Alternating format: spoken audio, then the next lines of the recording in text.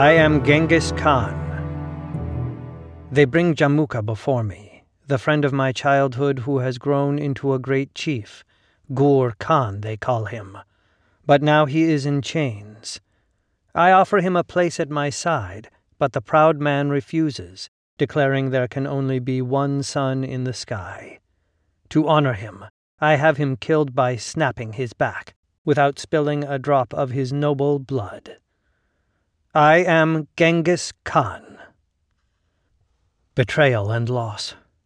The kingdoms I've torn down and the vast empire I've built are made of blood and bounty, but mostly of betrayals and loss.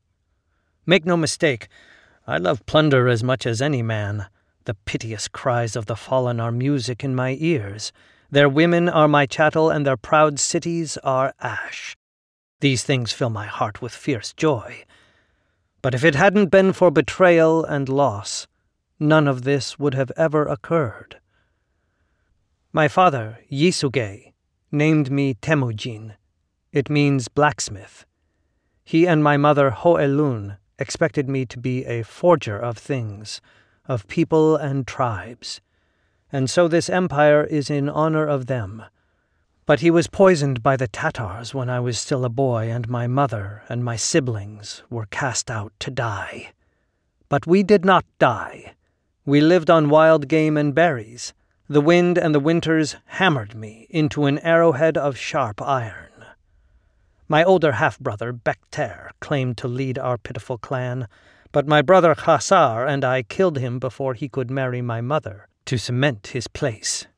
We were captured and enslaved by the Taichi Ut, our former allies, but a guard favored me and helped me escape.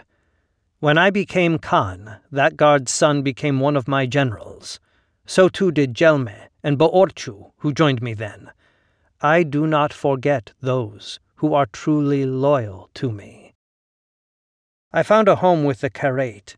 Their chief Togril had betrothed his daughter Berta to me when my father still lived. She remained my queen our entire lives and oversaw my other wives and concubines. The 3 Merkits stole her from me, but I won her back. I made war with them and many others, gaining power among the Mongols. My wild years had taught me to find any weakness in my foes. Theirs was a reliance on nobles at the expense of everyone else. I opened my ranks to all men of merit, promoting only those who performed well and swore their loyalty, regardless of their blood. On a tide of acclaim I swept across the land, forging the tribes into the greatest military force the world has ever seen. One arrow alone can easily be broken, but a sheaf of arrows is almost impossible to break. They named me Genghis Khan, ruler of the universe, and I would create the greatest empire in the history of the world. Nothing could stand before us, neither army nor city wall. We turned on the fat Chinese kingdoms to the east and south. First the Jin, then the Xixia collapsed. Our cavalry were too fast, our composite bows too strong. We played their weaknesses against each other, bribing and assassinating officials and terrorizing the land. We put entire cities to the sword and demanded loyalty from the survivors. In this way we swept west, to the Khwarezmian cities of Persia. Here we perfected our invasions. Bukhara and Samarkand fell, and the word of our conquests spread across the world.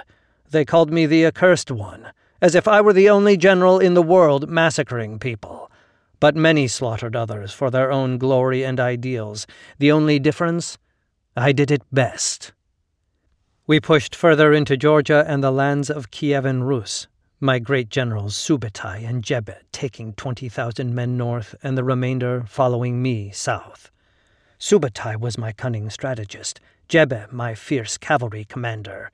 Crimea fell, and they encircled the Caspian Sea, returning to our homelands through the Russians at the Battle of Kalka River and the Afghans in their mountains. Theirs was the greatest single military campaign the world has ever seen. Subutai and Jebe gained more land, won more battles, and destroyed more cities than any others known to history. And they returned to us with reports of even fatter cities and greener pastures beyond.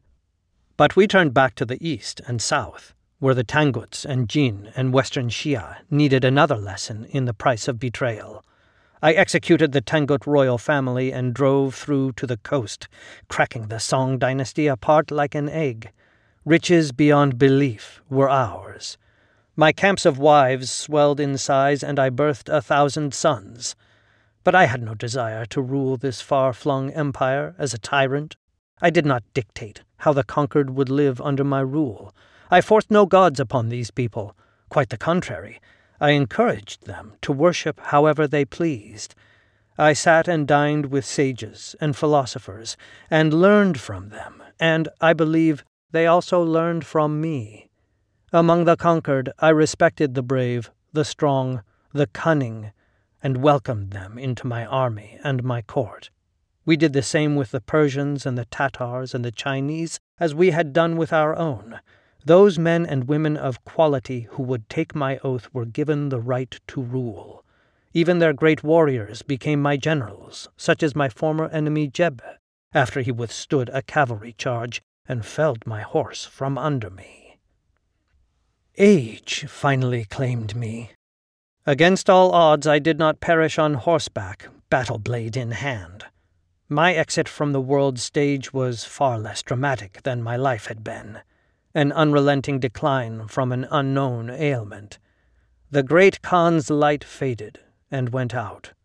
My empire I passed to my sons, but soon only one of them ruled all others, my third son, Urgedai.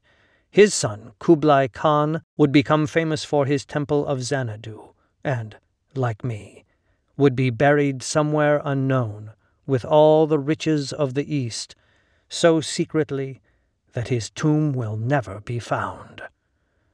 I am Genghis Khan, the universal ruler, Temujin, the blacksmith of history. My code was simple. It was never enough that I succeed. All others must fail. I am Genghis Khan.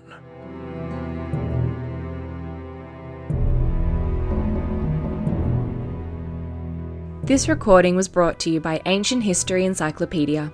For more great articles and interactive content, visit www.ancient.eu.